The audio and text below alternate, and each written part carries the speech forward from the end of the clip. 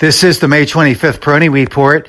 Momentum has returned to the stock market environment, and some might find this as a cautionary indication, especially among the bearish camp that has simply not gotten their way in this market.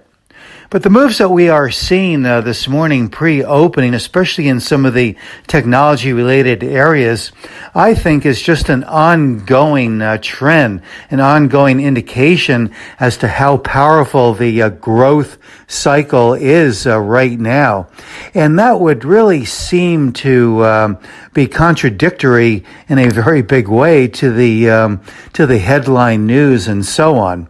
But here again, it's a market that I guess could be seen as somewhat selective. But on the other hand, I really think that momentum is an important consideration in most investment environments. In other words, with a market that has been in a recovery mode since last October, I would think that it would be important to really regard where the momentum is, and not the colossal momentum necessarily, but just the stocks and sectors that have been showing among the better relative strength actions here.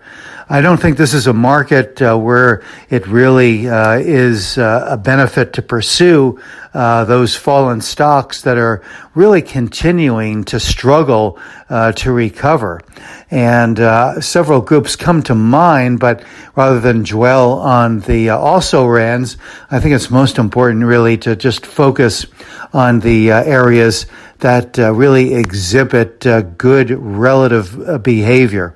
And of course, that would include technology, but also some of the healthcare subcategories, including biotechnology, where some of the big names in that category have been trending nicely higher.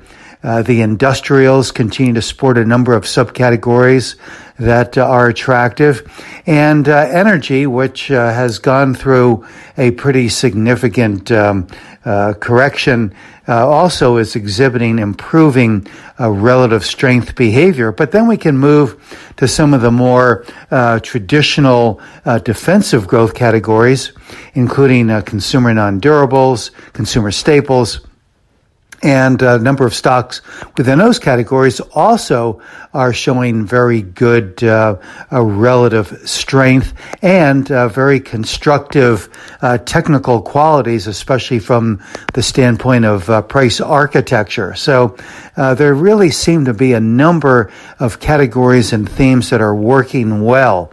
The mantra among the bears has been, well, it's just a handful of stocks that are driving the S&P higher.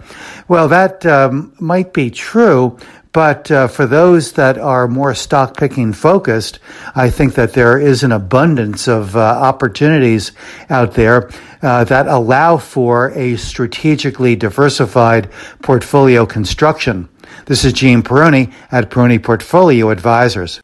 All expressions and views presented on this podcast are the opinion of the commentator and may be subject to change. AAM makes no recommendation as to the suitability of any investment and may make a market or have financial interest in any security or sector discussed.